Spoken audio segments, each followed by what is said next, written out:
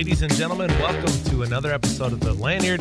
Each week I love to talk to somebody who's creating a cool company or a cool community. We've hit both marks again today with Bushee out of Sioux Falls. He spent a lot of time building out coding camps for kids. He's devoted a ton of time to building entrepreneurial systems and communities throughout the area. But he's also been involved in data mining and some really cool companies. So we're going to talk about that starting right now. Bushee, thanks for coming down on this spring day. You were over here at 1 Million Cups this morning, and the technology didn't work. You're a technology guy, so there was no live stream today. So if you missed Bushee's presentation at 1 Million Cups, you get a full hour with him here today. Thanks for coming. Oh, absolutely. Well, that might have worked out for the best, because since there was no permanent record, I could talk about anything. Absolutely. So you came in here, you've got what looks to be like a box of candy, but right. It looks like it's also wired up with some buttons. So this says Whitman's assorted chocolates, and then there's 4 plastic buttons on there. What have you built? Yeah, the candy's long since gone, but this is a Simon Says game. Oh, and you built it yourself. I did. So I've got a project called Hack Sioux Falls where we teach kids how to build things with electronics and microcontrollers, and this is the latest project. We're having kids rebuild the Simon Says game. Oh, that's cool. And what I like about it is the repurposing and cool packaging of that. It's not like a polished 3D printed thing. Yes, it literally is a box that I drilled holes in and put some buttons in. But that's all part of the plan of the project, because I want kids to bring their own creativity. So I could create boxes or print boxes or buy boxes and say, well, we're just going to go step by step and build this. But that's not that interesting. Yeah. I want them to bring their own creativity to it, whether it's a new box or a different functionality. And I was really hoping some of the kids would want to build their own type of a game, not just Simon Says, because I kept that open. So far, everybody's been interested in just building Simon Says. But there's so many opportunities, right? You got 4 buttons. I mean, you could create your own game. You could make something up. Right. Absolutely. How does Simon Says work again? Well, Simon Says is just remembering the pattern. So it blinks. So, for example, it might blink red, and you have to press red, and then it'll blink 2 numbers, or 2 colors, red and green, and then you have to do it in order. You have to tap it back. Exactly. You have to follow what Simon says. So do you have some sort of alarm or error if you don't follow the pattern, or does it just kind of... Does. It beeps just like the original did when the lights light up, and then when you press them, it beeps. And then if you get it wrong, it'll give you kind of an error, beep, beep, beep, beep, and then it'll start over with a little bit of a kind of a chime at the beginning. Excellent. Well, so I was just talking to my general manager, Brooke Thury, downstairs, and she said that she got to catch your 1 Million Cups presentation this morning, and some of the things we talked about, she just was amazed at all the projects you're involved in, about all the things that you've just tried. She talked about the Amazon viral video. She talked about the garage door sensors and all of the camps that you're involved in, and Market Beat, which is basically a preview of what we're going to talk about today. But before we get into those topics, I thought we should start with where it began, and let's talk about high school. Oh, sure. So tell me about... Going way back. Yeah, your interest in technology back then. Did you know that that's what you wanted to do for a living, is to be involved in technology? Yeah, well, during high school, definitely not. I mean, I'm old enough now to where our school barely had computer labs. I mean, they got them while I was in high school. And the earth science teacher was the, quote, computer teacher. And he was also the coach. He was a way better coach than computer teacher. And this was, I believe, my junior year when they first offered a computer class. And it sounded interesting. I did not have any background. We didn't have a computer at home. So I thought it was interesting to see. Well, I'll take it. It's better than whatever else I was going to take. Usually, I would say within 2 weeks or 3 weeks of that class, it was pretty clear that I already knew more than he knew. And there was a couple of us that just understood technology. And he's like, all right, I'm out. You guys do what you want the rest of the semester. And just kind of let us go at it. And there were old Apple computers. And we just built some real interesting kind of games at the time, things with a basic program. That was all that was available. And it kind of started from there. And I just thought that was real fascinating. Right before that, the Casio calculators with the graphing screen had come out. And most of the kids were just typing in notes into the program area so they could cheat on tests. And I thought, well, but there's a whole programming language here. And I'd never programmed anything before. And I read the book cover to cover. This was back when they would print out all the commands. And I just found it fascinating. And I started to build kind of some displays and maybe light video games, kind of like the one I remember was a battleship type game that I created where you could guess where the positions were. And then you could have real simplistic in today's standard graphics displays. But that's kind of where my interest in technology started, somewhere around that sophomore, junior year of high school. So it kind of makes me think that the reason you were better at technology or understood it, the reason you were better than your teacher was probably because you were of a generation that when you pushed buttons and when you explored the capabilities, you weren't worried about it breaking. It seemed like our parents in the older generations, they didn't explore anything other than the task they wanted to get done because they worried that this $3,000, $4,000 machine was going to be broken. Whereas you probably tried every single menu, every command, every function that was available. No, you're absolutely right. And like you said, my generation or the kids around my age, that was absolutely the case where in a way it was fearlessness. Yeah. And we just wanted to explore. And I do see, I work with some people that are a generation older than me that I've worked with for years, and they still have that same philosophy. You know, they'll ask me technical questions like, how do I do X? I'm like, I don't know. Just start pushing buttons until it does what you want it to do and go from there, as opposed to trying to find a manual or trying to look something up. Yeah, what's the worst that can happen? You know, I think that's how we viewed it. So when did the internet come to your life? Was it when you were in high school? Did you have a computer lab with the internet? So I bought my first computer when I think it was a senior or junior in high school. What'd you buy and how much did it cost? It was $1,300. It was one of the Tandys. I don't remember the exact model. I tried to look that up a while ago and I could never find the exact model that I bought. So it must have been one of the ones that was just limited edition. But I bought it from Radio Shack in town. I changed irrigation pipes. That's something we don't do here in South Dakota, but huge in Montana. 10 cents a pipe, twice a day. It's a lot of pipes. Earned $1,300. Yes. And I bought it. My parents just didn't know why. I mean, like, why do you want to spend that much money on a computer? And I honestly didn't know either. I only had one friend that had a computer. Word processing, right? Right. Word processing. My documents for school will look very pretty. Yes.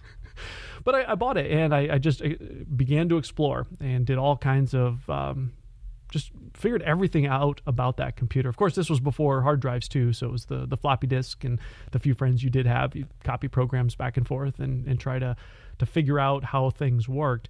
And this was long before the internet was popular. We did have some bulletin board services in the town, but there wasn't a lot to be learned.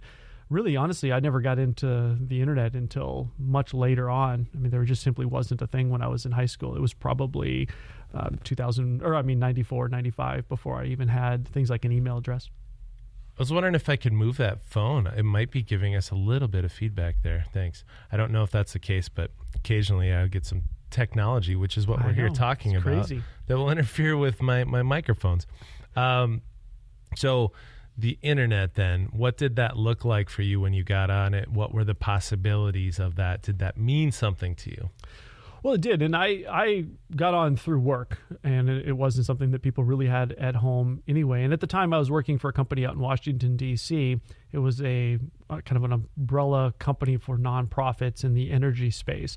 And people were just starting to build websites, and they just were starting to get that quote online presence through, I think it was AOL at the time in order to get to the internet. And because I was the young guy and understood technology and could fix their printers when they didn't work, they said, why don't you build a web page for one of these organizations?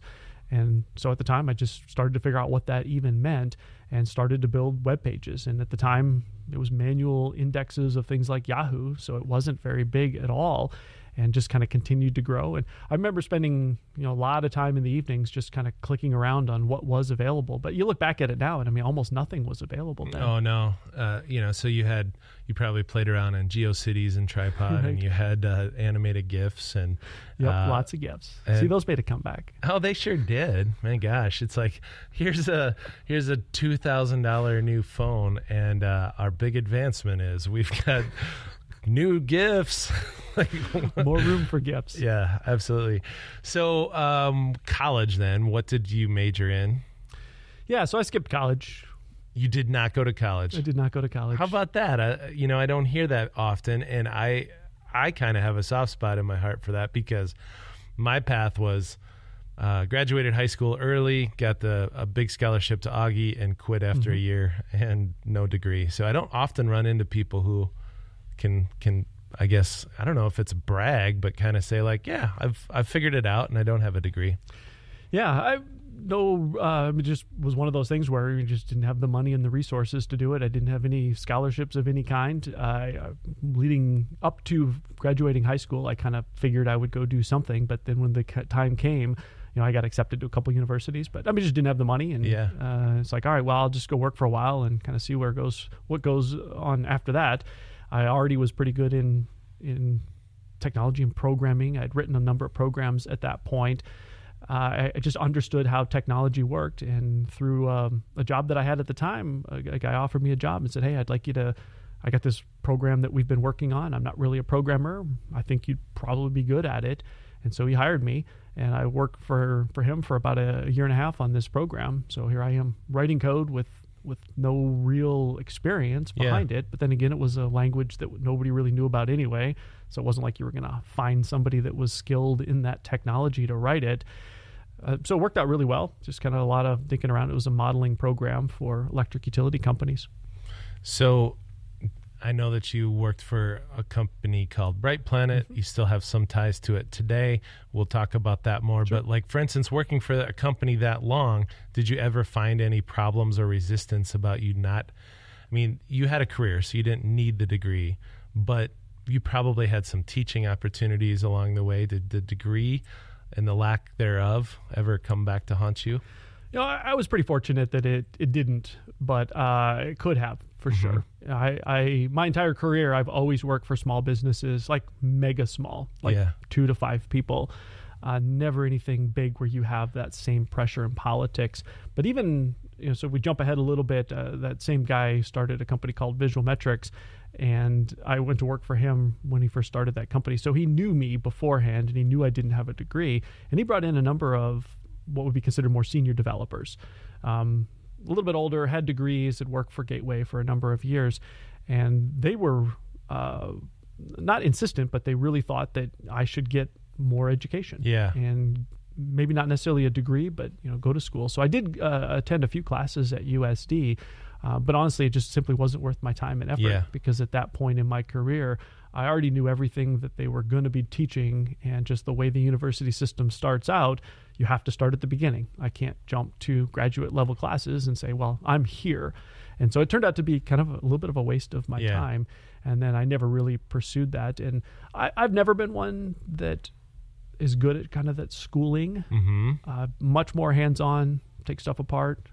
Yeah, I was just too figure things out. I was just too impatient. I was like, we're going to get to the payoff here in a while, and I can go work and get to that payoff like now. Right. It was one thing that was interesting too I did something called an entrepreneur in residency at the University of South Dakota for, I think it was 2 years. And at one point they had approached me and they said, all right, well, as we build out this entrepreneurial program, we'd like to get you in the classroom a little more. And, because we're accredited, like, we just got to ask, you have your master's, right? It's like, I don't have a degree, like a bachelor's. And they're like, so we can't put you in the classroom. It's like, well, you guys wanted me over here as an entrepreneur in residence for a reason. Yeah. But, of course, I understand how accreditation works. So, yeah. And like I said, it never really directly impacted my career path because I always worked for small companies or people that I knew, and they knew what I could do and move forward. But you're right. It has affected things that maybe were external to that. Yeah. Like, in the same kind of context, I'm limited on what I could do with DSU, for example, because of that same constraint. Exactly. And it's just across the board. But, it's fine. I'm just going to go do my stuff. And if they want to join me, awesome. All right. So the company that you started doing some programming for early on, what was that company? Well, so I'll jump ahead probably to just the Visual Metrics days. And this was late 90s. And the same guy I worked through right after high school had started that company. His wife she moved from Montana to Vermilion to teach at USD. And that company was called Visual Metrics, and we were going to ride the data warehousing the stuff that was just coming online. Yeah. How do we process large amounts of data? And we were using a language that was not readily known, and we'd bought into the technology. And so I came in as a developer and started just working, and we built out a whole user interface because it was all command line driven before. We built out a couple of applications, ran through some seed capital, but we weren't really able to kind of turn that around to make that into a profitable business. We did a couple of grant programs as well. And then that company eventually joined up with another company in Sioux Falls to create Bright Planet, which is where that came about originally. And then all the employees kind of transitioned over to Bright Planet somewhere around like 2000, 2001. And so when we talk about data, for somebody who doesn't understand that, I mean, it's hard to even conceptualize what data means. I mean, I think about, okay, I have transactions here at the bar. I collect data on that. Now, I have a Facebook profile, and I say that I've read this book and I've liked this page. That creates a set of data. So what kind of data were you warehousing and that you were trying to help people analyze? Well, yeah, excellent. Now, at the time, none of that data even existed because there were no online transactions. Yeah, right. And there was no Facebook yet. There was no Facebook. And there also wasn't the point-of-sale system that we have today. So the data we were actually messing with was more like archival type data, like how many cars were sold that year, or how many people had televisions in their home. So it was kind of the big a lot like of census type stuff. There was some census data, but then it also would be businesses that might have that content internally that they needed to try to make some forecasts on or to make some sense of. And you look back at it, at the time, a few 100,000 rows of data was a tremendous amount of data. Nowadays, that's nothing. I mean, I would process that on a phone. I mean, there's just nothing to doing. The scales are so much bigger nowadays than they were back then. But it was a huge problem back then because if you did have, say, you ran a business for 5 years and you had sales data for 5 years, that was hard to process. Yeah, and it seems weird because again, if you haven't been in a position running a business, you think, well, what's it matter? I'm going to deal with my business today, but you need that data to make intelligent decisions about your business and where it's going. So you were helping provide a solution for that, and I imagine there were competitors in that space too. Just some small guys like Oracle. Yeah, right. So Larry Ellison goes on to become like second richest man in the world, and you guys the same, right? No, we didn't. We took a different path. What was the different path, and why did Oracle blow up and you guys didn't? Yeah, I mean, just fundamentally just comes down to technology. Is it because you were in South Dakota? It was not because we were in South Dakota. It just comes down to technology and who had the bigger resources at the time and the bigger sales. We just simply weren't able to make enough money to get the technology running. And he did have a little bit more of a head start. And Oracle's just one example. There were a lot of companies at that time that were coming out. We were just one of many, and we just never really hit a sweet spot where we were able to get enough clients to make sense to continue to move the technology. And that's when the internet was starting to blow up. And that's where we started to see some opportunities on what's called unstructured data. So everything we've been talking about, I would classify as structured data. We got rows, and you think of it as rows and columns in a database. Well, now if you start to look at unstructured data, like a web page or maybe a PDF file, there was no way at the time to do anything with that data. Like you could put it into a row in a Oracle database, but you couldn't do anything with the content. And so that's where we started to shift because we thought there was going to be a big opportunity around unstructured content. And that's where Bright Planet came in. Data mining. Exactly right. So how we saw the internet continuing to expand and grow. More and more websites were coming on board. The way to find that data was becoming more difficult. And if you were a researcher, you knew there was a vast amount of content out there, but you just had no way of finding it. So we started to develop a couple of products early on that would harvest and collect that data from the internet and then be able to store that in a way that you could find it later and pull it out. And it was really targeted towards people that did research or maybe librarians or people that just couldn't find what they needed and had a need to find it online. And that's where Bright Planet came in. So what might be a search that I would type into your platform? What would I be looking for and how would it work? Yep. So it was a lot different than what the internet became. Because again, this was pre-Google, which we're all familiar with. Yeah, where you just type in, and you back then you probably had to type in specific commands, whereas now Google's just like natural language. Well, the other thing was at the time there was no index of the internet. So the only way to find things was to literally go out and look at them. Like if you couldn't use Google to look something up, you would have to know where to go. Like I would have to go to this archive and to this database, and I would have to access all these separate databases instead of somebody who's already done it for me. Exactly right. And you don't know those starting points. So at the time, there literally were books that were written that had addresses of websites that had indexes or that had information. Right. That was the old school Google. And so a lot of our clients at the time were people that needed a way to better manage that info. So we would have, I don't know, at our peak, we probably had 1,500 or 2,000 databases that we had pre-programmed into our search tool that when you did a search, it was called federated search. When you did a keyword and hit the search button, it would go out to each one of those sources and ask it if it knew anything about your query and then bring that data back. Like so what might I search for?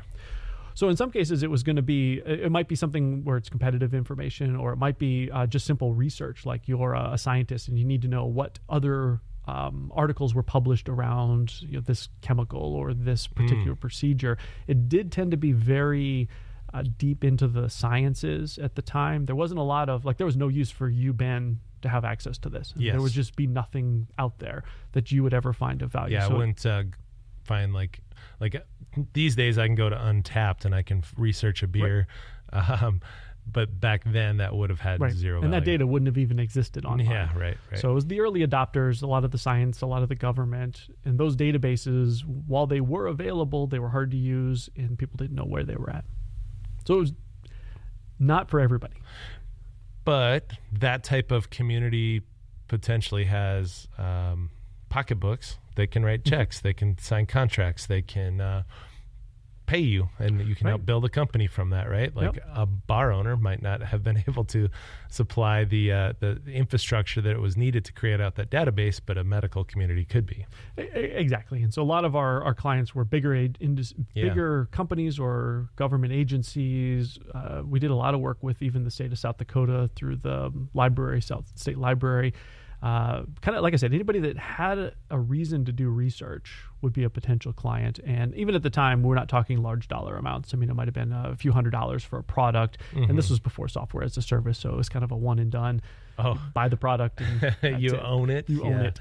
Yeah. Terrible model when you look at it in retrospect. But so then we move on to the era of social media. And now how does Bright Planet dive into that? Because I think we look at this last election where we had Russian influence, where we had Cambridge Analytica, where we had people who were being manipulated by the data, or at least their data was compromised. Or maybe they go onto Facebook and they fill out some sort of fake survey that then can be weaponized against them. So how does Bright Planet fit into that? Are you kind of like a Cambridge Analytica?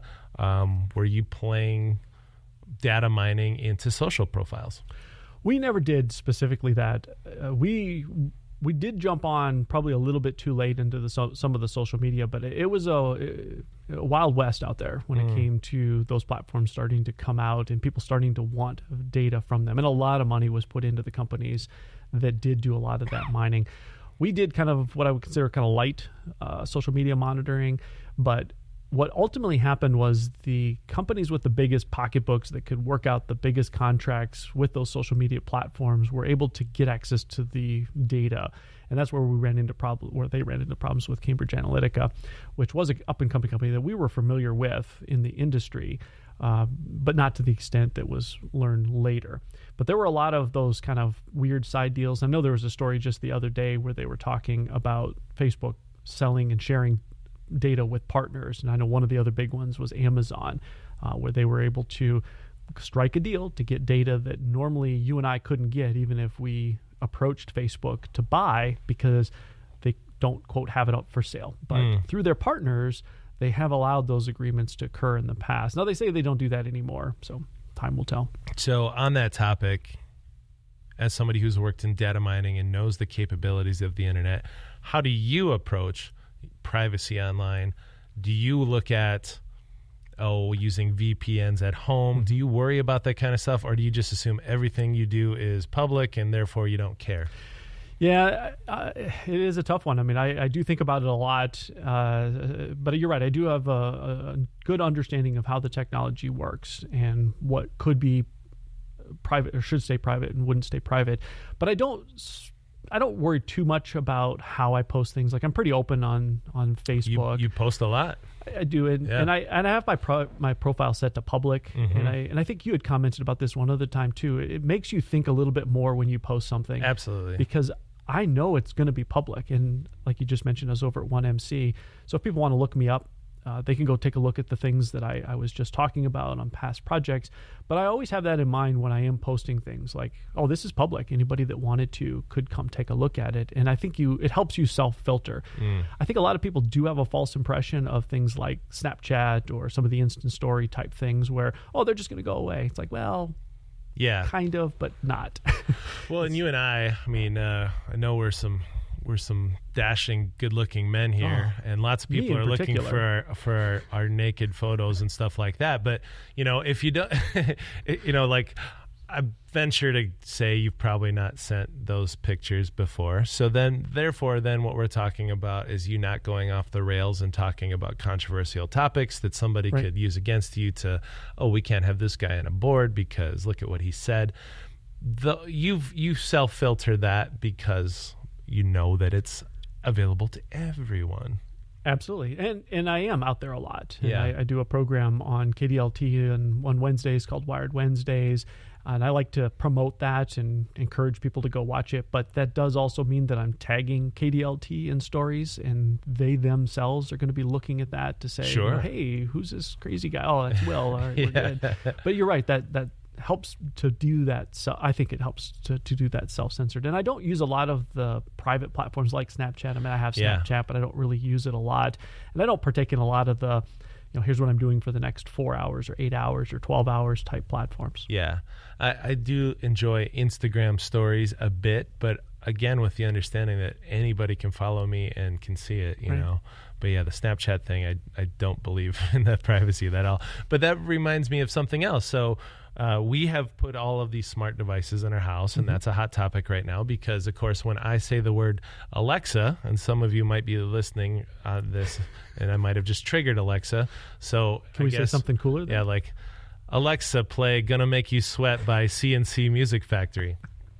So when we know that Alexa is not just triggered by that word, well, it is triggered by that word, but it's recording at all times, and what makes it keep that snapshot or to actually come alive is when it hears that command. So what do you think about putting Google devices and all these things in our houses, and how do you approach that in your house? Yeah, I get asked this question all the time. I can safely say I've made more money off Alexa probably than anybody but Amazon. Yeah, from a viral video and from some programming, right? Yeah. So tell me about what you created there, and just keep in mind that we have not been flagged for profanity yet on this podcast. So, do you want to start? No. So you're gonna have to bleep out that word. Just lost audio. Oh. It's just gotcha. Your headphone jack here. Yeah. So I right after Alexa came out, I bought one of the earlier versions. I was very curious as to how the technology worked, and I'm always curious to see what's next. And this I thought was going to be something that was going to change how people interacted with their day-to-day lives. So I was one of those guys that bought one of those the first time they dropped the price. I wasn't willing to pay full price, but first time they dropped price, I bought one, and I started messing around with it. And I just thought it was really interesting on how they married the back-end data kind of API connections with the individual devices. And I messed around a lot with that and just made her say stupid things just for fun. And I've got a couple kids now. They're in high school. At the time, they were a little bit younger. And I'm definitely not cool anymore. We're in the not cool phase. But that never really stops me from trying. And one day it was 28 degrees below zero out, typical South Dakota winter. Nothing to worry about. It happens all the time. And I asked Alexa what the temperature was, and it was kind of, she just said her normal thing. And I thought, well, let's make her say something worse. I wonder what would happen if we put a curse word in the data that I asked her to say. And so I did that, and it turns out she self-censors, so she bleeps the words out. Yeah. And I thought, oh, that's funny. So I made a much longer version of her complaining about the weather. And if you search on YouTube, if you search Alexa Sioux Falls, it should still be the #1 video that comes up. It's only a 40-second long video. But then I'm like, hey, kids, come ask Alexa what the weather is. Wouldn't do it. My daughter, Alexa, what's the poopy outside? Just standard stuff that you would get from a kid. So eventually I had to say the phrase, and she did not think it was funny. But yeah, so Alexa basically is like, oh my gosh, it's so cold. Why in the F are you living around here? This is disgusting. I mean, a whole phrase of expletives about like how terrible it is outside. Exactly. Yep. Something we all feel or felt that day. And so I quickly just shot it with my cell phone, a video, and I thought, well, my friends on Facebook will find it humorous. And I uploaded it. I was in a hurry. If you listen to the video, you'll hear some weird noise in the background. It's my 3D printer printing something. And I just uploaded it to Facebook, figuring a few friends might find it humorous. Well, for some reason, people started sharing it, which they never share my posts. And it just took off, and it had like 250,000 views within a couple of weeks on Facebook. Monetized. Which is not monetized. As far as I know, can't be monetized. It can when you're over 10,000 followers on a page, and then you can do mid-roll ads. But anyway, this is on my personal page. That's right, yeah. So no monetization. And then a friend of mine reached out and said, hey, I want to share that with a friend, but they don't have Facebook. Can you upload it to YouTube? And I'm like, yeah, sure. So I uploaded it to YouTube, not really thinking much about it because I had a channel, but there was no views, as most channels are. And it just sat there for, I don't know, it was probably 6 months, maybe even a year. And it didn't do much. I mean, you'd get a few views here and there, and every now and then get an email that somebody liked it or commented on it. And then last year, I think it was around February, March timeframe, for whatever reason, it got picked up in the algorithms. And it spiked up and did about 175,000 views a day. A day? Yeah, a day. For probably 6 weeks. Whew. And that pushed me over the threshold of when you can get into a monetized channel within YouTube. But then as soon as it goes over that threshold, it goes into something that they do, quote, hand vetting. I don't know if they actually are hand vetting them or if they just 6-week wait period on it. But it takes 6 weeks to go through that program. Well, at this point, the video is no longer getting 175,000 views per day, but it's still doing pretty good. If we get 20 to 50,000. But then I finally was able to monetize that channel. And then over the last year, it's kind of gone through ups and downs where sometimes it would get 50 to 100,000 views a day for 3 or 4 days, and then it would drop off and tank again. Right now it's tanked. So if everybody out there can go and watch my video, revive maybe we get it, back share into the algorithm. So for instance, the total amount of views on that then are how many? It's over 8 million. 8 million. Yep.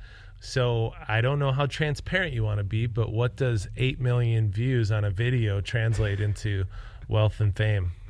Tons of fame, and not too bad wealth. I mean, all things considered, a 40-second video that I shot on my cell phone to humor my children off a Alexa device that I spent $35 on. I don't know the exact dollar amount, but it's probably around $4,000. Nice. Yeah.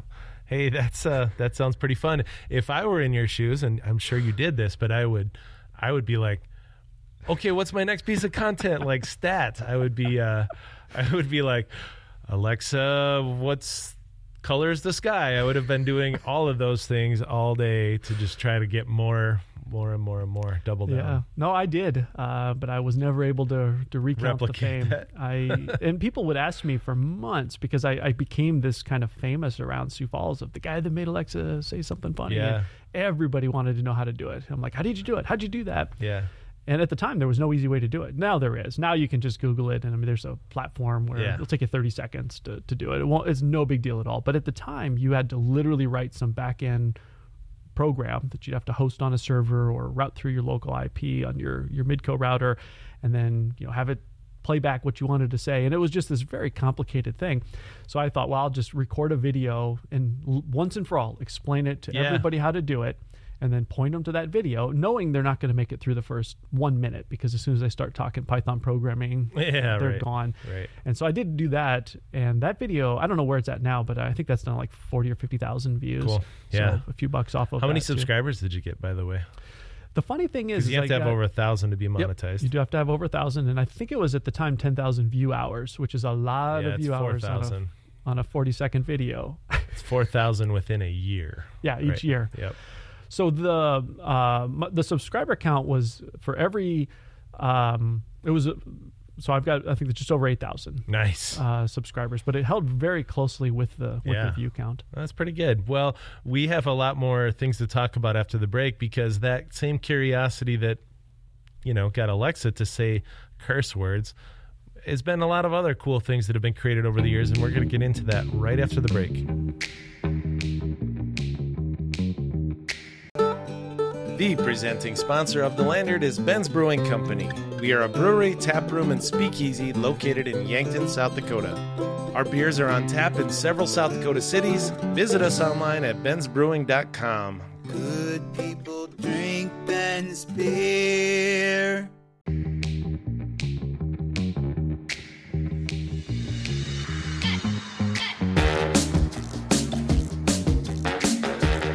All right, we are back with Will Bushee. We had spent the first part of the interview talking about how you got out of high school, how you got into technology, some of the early companies. We talked a little bit about Alexa. I love that we keep triggering people's Amazon devices every time we say Alexa, that word. buy Wired for Coding. Wired for Coding. We might as well jump right into that. That was a book that you created. And tell me about being an author. And did you self-publish? How did that process go? Yeah, it's probably not the most exciting story, but I can tell you it anyway. At the time, I was trying to figure out kind of what I wanted to do. We were at a point in Bright Planet where I was very much affiliated. Bright Planet equals Will Bushee, and I didn't want that. I didn't want to be associated as the entity of the organization. And so I did like what most people do when they're self-reflecting on what they want to do. I started a blog. So all the blog posts become a book? Well, no, it didn't, because what happened was I'm lazy, and so I figured 300-400 words is max that I would ever put on the blog. And so I would just write just stupid things about different work things or entrepreneur things. And then I thought, well, I should write some things about my experience with hiring developers, because I, over the years, had hired a lot of developers right straight out of college. I mentored a number of them. But those articles were too long. They were 800, 1,000 words. I'm like, well, I can't post those on my blog, because that's not what my people want. All 4 of them wouldn't read it. And so I just stuck them away into a folder somewhere. And then, I don't know, a couple months later, I was looking for something to post. I'm like, man, I got a lot of blog posts that are too long. I wonder how long a book is. And so I Googled, how long is a book? And I had probably 80% of the way there. And I thought, oh, well, I'll just put it into a book. I mean, that's not that hard, right? And so I consolidated them up, did some intros into the book and some conclusions, tried to tie it all together, and kind of had this book. And then I went through it 4 or 5 times, just editing and moving things around. And there's just something wasn't right. And I'm like, it's just not something that's coherent. It's a lot of good information. And I just kind of left it there. I figured, well, someday I'll run into somebody that knows how to do a book, how to publish a book. And I ran into Jeremy Brown at a coffee shop. I don't know if you've had him down at all, but he's a publisher. Publishing. Yeah, he's a publisher up in Sioux Falls. Does a little more boutique stuff. And I never really knew what he did. And we just kind of got to talking. And I said, well, hey, maybe you take a look at this book. And he says, yeah, send it over. So I did. And the next day he got back to me and he says, no, I think there's a lot of great stuff in here. Let's just go ahead and publish it. And in his model there, you do have to pay him to, get the artist lined up. But I mean, I keep all 100% of the ownership of it. So it's not your traditional book deal, but it's more of what I wanted anyway, because I didn't really want to give that up. I wanted to be able to have it be kind of my business card. Here's a book written by me. You came down to events here in the past, like 1 Million Cups, and you were giving away books and things like that. So it is a nice, I meet you and I never see you again, or you hand me a book and now I've got something. Right. We've got a real connection. Yep. And I do a lot of mentoring with high school and college kids in the tech field, and it's a great way to give them something to kind of build a guide towards how they could go down a good career path and have a good successful outcome out the back end. Because, honestly, the schools are probably giving them advice that's beneficial to the school, and, the parents probably giving them advice that's beneficial to the parents. Who's really giving them the beneficial advice of the guy sitting across the table that they're going to do that first interview. And so that's what the book is about. But it's been a lot of fun. I mean, I enjoyed writing it. I thought I would probably write a few more, but then never really got off other than picking a title. I haven't really got any further down the road on that. So the second book is not coming out anytime soon. No, it's not. Yeah, I had some time last year where I really seriously thought about it. I wanted to do like a Wired for marketing or Wired for design or something like that, and collaborate with somebody in those fields, but never really got off the ground. Well, I have a few topics here written down I want to get into. One that catches my interest right away. We were talking on the last episode with John Morgan about Bitcoin and about cryptocurrencies. People don't understand it. I don't really understand it, but you are, I think, a board member or an advisor with a company called Coin Lion in Sioux Falls. And Coin Lion is what? Its own version? It's its own cryptocurrency? Yep. It still exists? Oh, yeah. So what's going on with that? How does it work? Why are we creating new currencies, and then why are we having 10,000 versions of new currency? Well, I don't know if I can answer that. But yeah, so big currency or Bitcoins, cryptocurrency, I would say probably has passed its peak. I mean, it was super popular there a couple of years ago. You saw a lot of coins coming online, which is known as initial coin offering, ICO. Very similar to kind of a public offering where they would spend a period of time between 3 and probably 12 months. They would gain interest from investors that would pre-buy or buy the coins, and then they would take that money and do something with it. And then that coin continues to live on as kind of that investment. And they did raise some money. I don't remember off the top of my head. I'm not sure it was public anyway on how much they raised, but I mean, it was a substantial amount of money.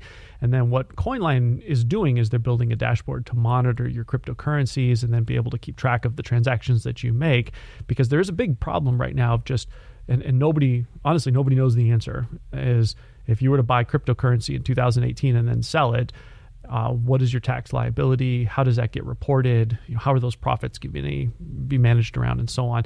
And there's still a lot of unknown. And if you're individually buying currencies all over the place, you have to keep track of all that information. So how do you know what your profit was or losses, in the case of most recently, to be able to kind of collect that up? So they're building out they have built out a dashboard, and it's gone live into beta here a couple months ago to start to manage that and then provide you with the audit trail of what your crypto kind of portfolio looks like and what that audit trail is. Are you paid in cash or are you paid in CoinLion? I'm paid in CoinLion. So in Lions. So what's CoinLion trade at? Like, how's that convert to a US dollar? Right now, not awesome. Yeah. They, right after their initial coin offering, they were up pretty high in all things relative, but I haven't looked in a while, but I mean, it's dropped significantly. Yeah. As most of them have. Yeah. Well, you can always ask them to pay you in cash. It's true. So I want to talk about the startup world and the ecosystem that builds around it. And you, and I guess to some extent myself, we've been involved in this for quite a while of trying to support entrepreneurs. And I'd like to kind of avoid the cliche ideas of like, it's great, it's a lonely business, all those things. I would like to talk about what the state of entrepreneurship is in Sioux Falls and in South Dakota, why we have all of these organizations trying to support it, and what we need to do better. So there's 3 questions involved in there. What's the state of entrepreneurship in Sioux Falls and South Dakota right now? Yeah, well, I mean, it's always tough out there. I mean, it just is. And like you said, we both have been kind of trying to push the agenda to get more entrepreneurs and get more people involved. I've kind of shifted my focus here over the last year, and I spend more time with high school kids and college kids, trying to get them interested in entrepreneurship. Maybe not to say they're going to start a business or that they even want to start a business, but to just know what that means and what that is, and that that's even a possibility. So we could talk a little bit about some of the things that I've done there, but my focus has shifted a little bit more away from what I had been doing before. Yeah, which before was a lot of networking, showing up at conferences that you personally might not have gotten a lot out of other than some inspiration. But you were showing up at all the conferences, all the events, and you were supporting anybody in that world. So you shifted to high school because of why? Well, for one, I was asked to come in and speak on a couple of them. So that got me interested in seeing what those kids were learning and doing. And I was really impressed. I was just blown away with some of the things. My kids both go to a school called New Tech High in Sioux Falls. It's part of a New Tech network. It's a project-based learning school. And one of the classes, this is their freshman algebra, Ms. Kuiper has the kids do like a Shark Tank type project where they have to pick a business, one that doesn't exist today, figure out something unique about that they could then build a prototype and, quote, run the numbers to be a profitable business. And so I start getting involved in that because my kids were involved in that. And then at the end of the project, she has the kids present to a team of sharks. And I've been sharks for many years now. And I'm really blown away with some of the ideas that these kids come up with. And of course, the kids are made to do it, right? It's a school project. It's not something they just did on their own. But I was really blown away with that. And there's a small group of us that have just been impressed with what these kids can think of and do. And we want to help them out wherever we can and continue to promote that. Now, the kids in a lot of cases don't have an interest in going beyond the grade or going beyond the project that they were doing. But if we could, if there's 100 kids that go through that program, in 4 years, and we can spark the interest of 2 or 3 of them, and what we've heard from them and from the teacher is the feedback that we give is very relevant back to how they see things. So I think anytime where somebody with a lot of experience can talk to somebody that's got an idea and try to figure out the problems that they're going to run into, I think we're all going to benefit from that. Now, it may not be that project that they're working on, but I think our best goal out of engaging with these students is that 5 years from now when they graduate from college, or 10 years down the road after they've had a kid or two and decide they don't want to do the daily grind, back in their head, they understand what it takes to launch a business, and it's probably not some scary thing. So that's kind of been a little bit more of my shift in focus.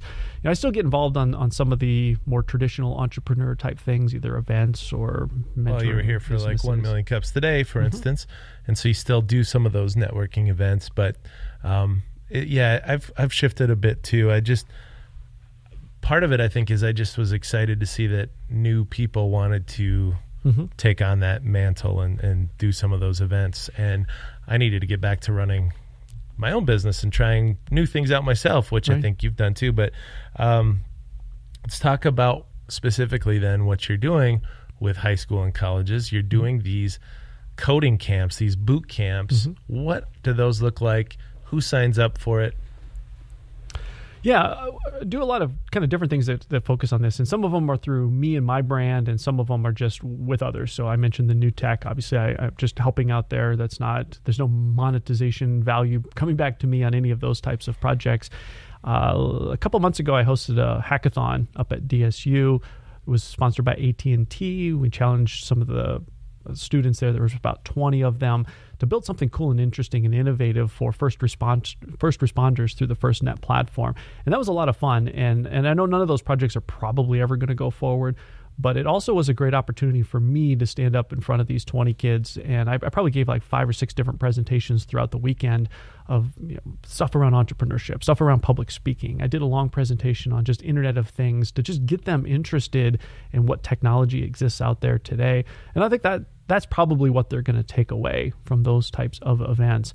And then you mentioned some of the other, and again, that was just something that I hosted with DSU.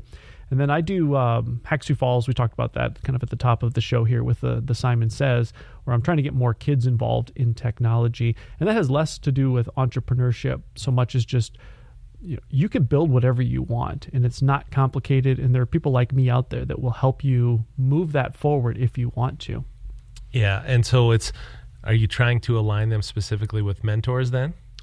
I should, but no. You're trying to more like light a fire in them so that they figure it out themselves. I am. And a lot of it is, I do interact with a huge range of ages. So the youngest groups that we do are 4th and 5th graders. And then on the older side of the kids anyway is going to be college students at DSU. So one thing about programmers is that, if we're going to go by the numbers, it's white and it's male. And you specifically have gone after some groups who don't fit that. You've done a code camp for women, for girls. Is that right? Well, we've done some events for girls. I guess not a specific code camp. So just from branding standpoint, so we used to run a thing called Code Boot Camp, which we were teaching adults on web development. But we stopped doing that a couple years ago. It was just... My joke is it's too hard to teach adults. So we go back to people that want to be there and want to learn. And so we did that, and that didn't have any direct women affiliation. However, about 40% of the students, there were 15 of them, were women. So we had a big women contingency that joined those boot camps, and they all went off and were developers. And I mean, from the program's perspective, I mean, it was a huge success. I mean, we just simply weren't able to continue it on with the time commitment and the amount of student signups. At the same time that we launched that, I started to do things around gaming boot camp, where we teach kids to build video games. And that started just because I thought it'd be cool. And we have done a number of girls-only gaming boot camps, which is probably what you were thinking there too. We partnered up with the Girl Scouts a couple of years, and we did some Girl Scout ones, and we would have 5 to 12 or so girls build video games. And then DSU has their Gen Cyber Camp for girls each summer, and I always go up and teach 1 or 2 segments on that as well.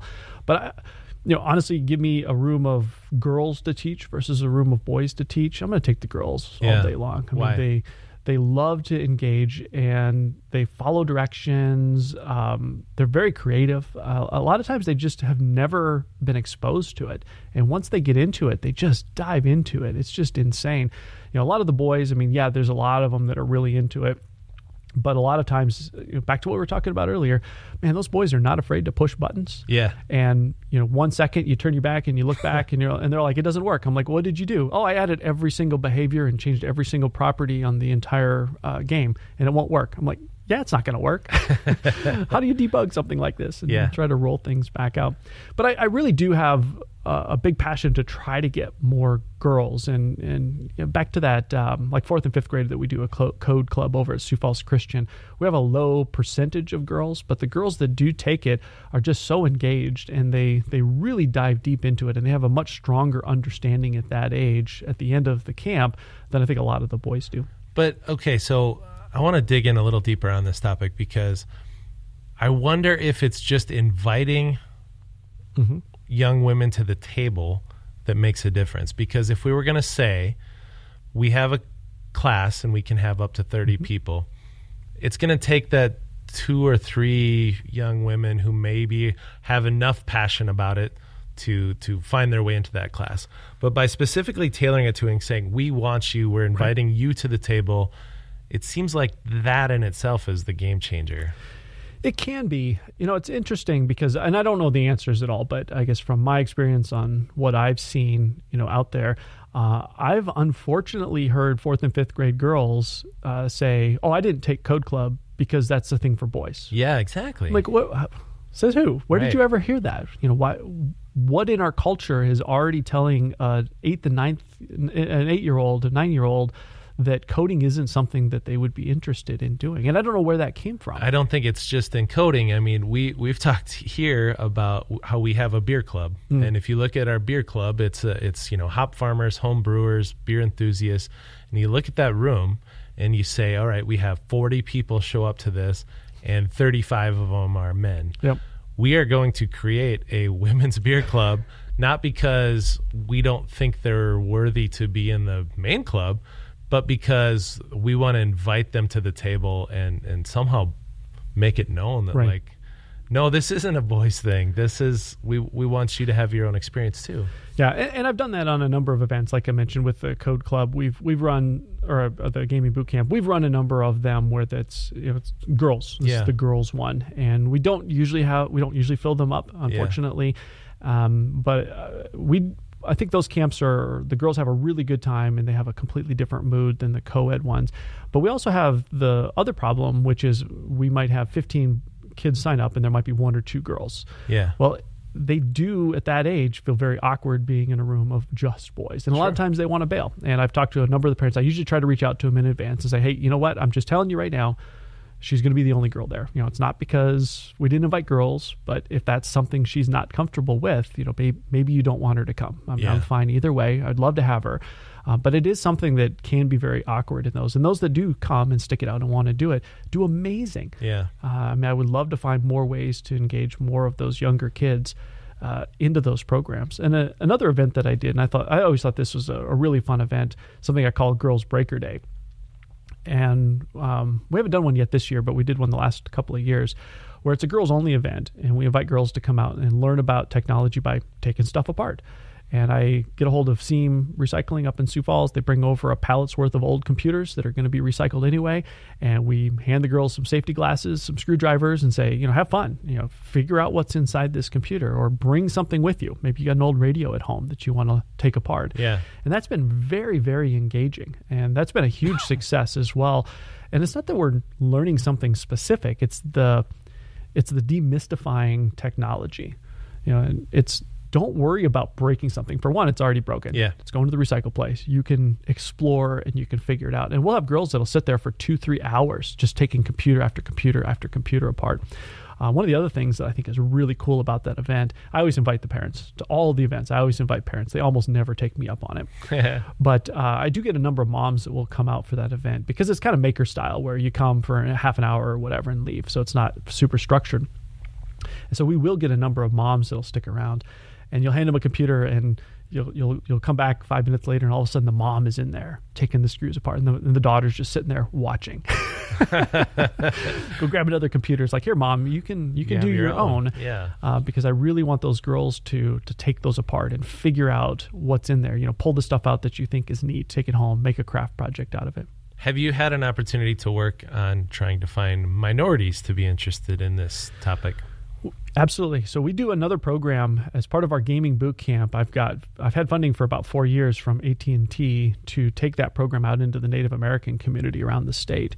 And we've been doing that with one of my instructors. His name's Bobby Johnson. He's a Native American. He teaches Native American studies at Roosevelt, and he runs that program for us. I mean, I do all the coordination and build the tech and so on, but he's the facilitator, and he goes out around the state each summer, and we'll take a bunch of laptops with him and sit down, and we'll do 2 or 3 day gaming boot camps for the Native American community, and we'll run a number of those in Sioux Falls as well, just because of logistically, they're so much easier to do than have him travel across the state. But we really feel important to make that outreach. And I'd love to see that program continue to grow and expand. It's very tough to work in that community around here. We'll have 10 kids sign up, 7 will show up, 3 won't be there on day 2. It's just this very different culture than what we're dealing with on some of the other camps. But it's also so gratifying to go in and see them on that 3rd day, because on the first day, they just think it's insane. It's like, we're not building video games. We're just going to watch YouTube or something. I mean, there's no way we can do that. But once they see that they can, I mean, I think it's a life-changing event for a lot of these kids to just see that this is totally doable. And they did it in 3 days. Well, and you're starting, is the important thing. They've never perhaps been invited. Correct. And asked to be involved. So again, just by starting, I think is the important step there. And I think that brings me to my next topic, which is that, so you've got a box full of widgets over there. You've messed around with Amazon. You've written books. You've been involved in the startup scene. You've helped start companies. You've worked at companies. You have kids. So there's a lot of stuff going on, and there's a lot of reasons to create an excuse. And we hear it just all the time from people about how they don't have time to do things. And, you're also active on social media. You're on KDLT. I could just keep going down this list of all the things. You came to 1 Million Cups today. So how are you doing it? What's the time management? What's the prioritization? Because do you know what I'm getting at? When you ask somebody why they don't get involved in something, it's always, I don't have time. Yeah. Well, you have the same amount of time in a day. So what's going on in your world? Yeah, no, I agree with you, and I hear it all the time, just like you do. I don't have any answers for you. I mean, I just do the stuff I enjoy doing, and the other stuff works itself out. And that's how every single project I've ever started has started, because I think it's interesting, and I'll just go do it. But it is one of those things where there's always something else you could be doing. The other thing for me personally is that I enjoy working. I work all day. I get up at 7. I've got the laptop up usually within 2 minutes. I'm doing something, whether it's for MarketBeat or for one of my clubs or just something that I'm interested in. Last night I was making a printed circuit board that I ordered from China because I've never done that before, and it sounded interesting, and it cost $5. So why not build that? Yeah. And then these camps, I mean, I've been super passionate about just wanting to get more kids involved in technology. And yes, they do take a lot of time. I mean, the Hack Sioux Falls project, it's 6 weeks, and I'll spend 4 hours on a Saturday, over those 6 weeks, plus probably 40 or 60 hours of just prep time on that. And it does take up a lot of time. But you know what? I've got all day Saturday and all day Sunday that I can dedicate to these projects. And that's what I end up doing. But I'm most excited when I'm building or doing something. I don't want to watch TV. I don't watch sports. Well, that's what I was going to say is that, you know, for all these people who are too busy to do anything, you know, they know everything that's going on Netflix, right, and they know every player on every college basketball team, right? So I couldn't even name 5 college basketball teams. So it's not that that's bad, but it's also to say that there is time. You just have chosen different priorities, right? Yep. And so, but when you go to KDLT, that's bright and early. It is. So they like you there like at 6 a.m., 6:10, something like that. And then we'll go on at 6:20 or 6:40, kind of depending on where they stick in. The other thing is, it seems like a lot of this is hobby work because I'm sure KDLT is not paying you. Correct. When you're doing work on the reservations or with the Native American communities, you're probably getting some funding, but not enough. No, I don't take any on any of that. You don't take any of that, No. So the funding goes for them. Yep. And, you know, all of these things you're involved in. You came down to 1 million cups today, didn't get paid. You're on this podcast, you don't get paid. So it's the curiosity. Wait, I'm not getting paid? Oh, there's a nice gift shop downstairs to give you a voucher. But anyway, it's just the prioritization and the hobbies. Well, and we didn't even cover a lot of it here today, but I do a lot of volunteer work as well. I was out at JA last week, Junior Achievement, and did the ethics. It was a couple hours. I love doing that program. And I've got another one called Be Entrepreneurial that's coming up in May. It's I think we're going to do 3 days, 2 hours a day with that one. Again, don't get paid for any of that. Yeah. I'm a director and president of Health Connect, a nonprofit here in Sioux Falls. Obviously, don't get paid for any of that. Sure. My wife volunteers over at Reach Literacy, and I help out a lot there. We haul a lot of books around for them just because they need it to be done. I don't get paid for any of that as well. But you take a lot of selfies with reading a book at Reach Literacy. I've seen that. It's kind of like you've got these recurring social media like brands. One is your daughter always covers her face when she takes a photo because she doesn't want to be on camera, although I think that's just an act. Then you're always reading a book at Reach Literacy. Yep. You find these orange pens around town. You talk about that. It's you get a pretty good social branding strategy. But let's talk about MarketBeat because I looked at your LinkedIn profile last night, which I don't use LinkedIn very often, but I was surprised to learn you work for MarketBeat, which was a company started by Matthew Paulson. And, you know, one of the things I think we always heard from Matt was that, you know, he's a solopreneur. He wanted to do his own company, get crazy rich from it, and build out this huge, massive email list where he's sending basically some market analysis to people who want to invest in the stock market. So I was really surprised to see that you're now a vice president with that company. So what are you doing? Yeah, so what happened was in the process of kind of wrapping up Bright Planet entirely, you know, we made a good run at it, 18 years. We weren't able to make the revenue that we needed to.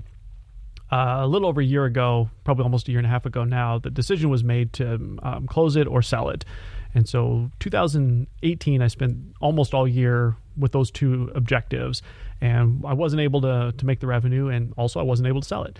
And so that meant we just simply needed to wrap it up. And so we're in the final phases of wrapping that up. What that means is, I don't know. It changes still on a day-to-day basis, unfortunately. So I had a lot of time kind of last year wrapping that up, and then a lot of free time, because if you've ever tried to sell a business, you'll kind of know there's a lot of free time involved on that, which allowed me to do some other things and to reach out and do more things with the community. And then it became pretty clear here towards the end of last year that, you know, we were going to shut it down and wrap it up. And there was no reason for me to quote, stick around full time on that gig.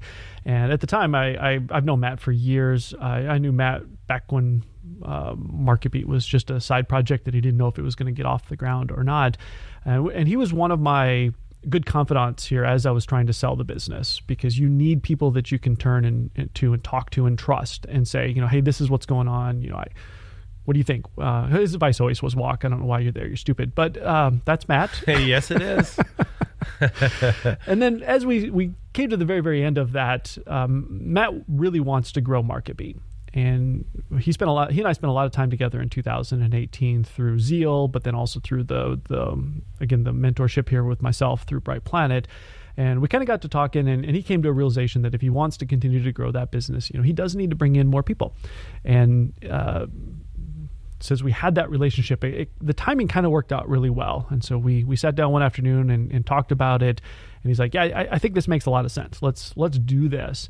And at the time, I was still kind of entertaining some of those acquisitions through Bright Planet. So I joined MarketBeat, but didn't make a big fuss about it online like I normally would on something like that, because I didn't want that to taint anything that might be taking place. And so that's why most people didn't really see that transition. And then all of a sudden it's like, oh, I saw that on LinkedIn, or you mentioned that when I was talking. And they don't always know that right away. So I did start with MarketBeat. So what do you December. do? What is your role in the company? All the stuff Matt doesn't want to. Okay, so fix the printers. Fix the printers. So my, as you mentioned, through LinkedIn, the official title is Vice President of or kind of business sales and business. Seems like you stuff. really got that down. Yeah, I nailed it. Didn't I? That fits. I'm trying to think of exactly what we said. No business cards. Right now, really spending a lot of time learning the business, doing a lot of the things that Matt just doesn't need to be doing and shouldn't be doing as part of it. As you mentioned, he was kind of a solo entrepreneur for many, many years. He's run this business by himself for a long time, and he's done extremely well at it. But for him to continue to grow that, he needs to expand out and bring some additional people on board.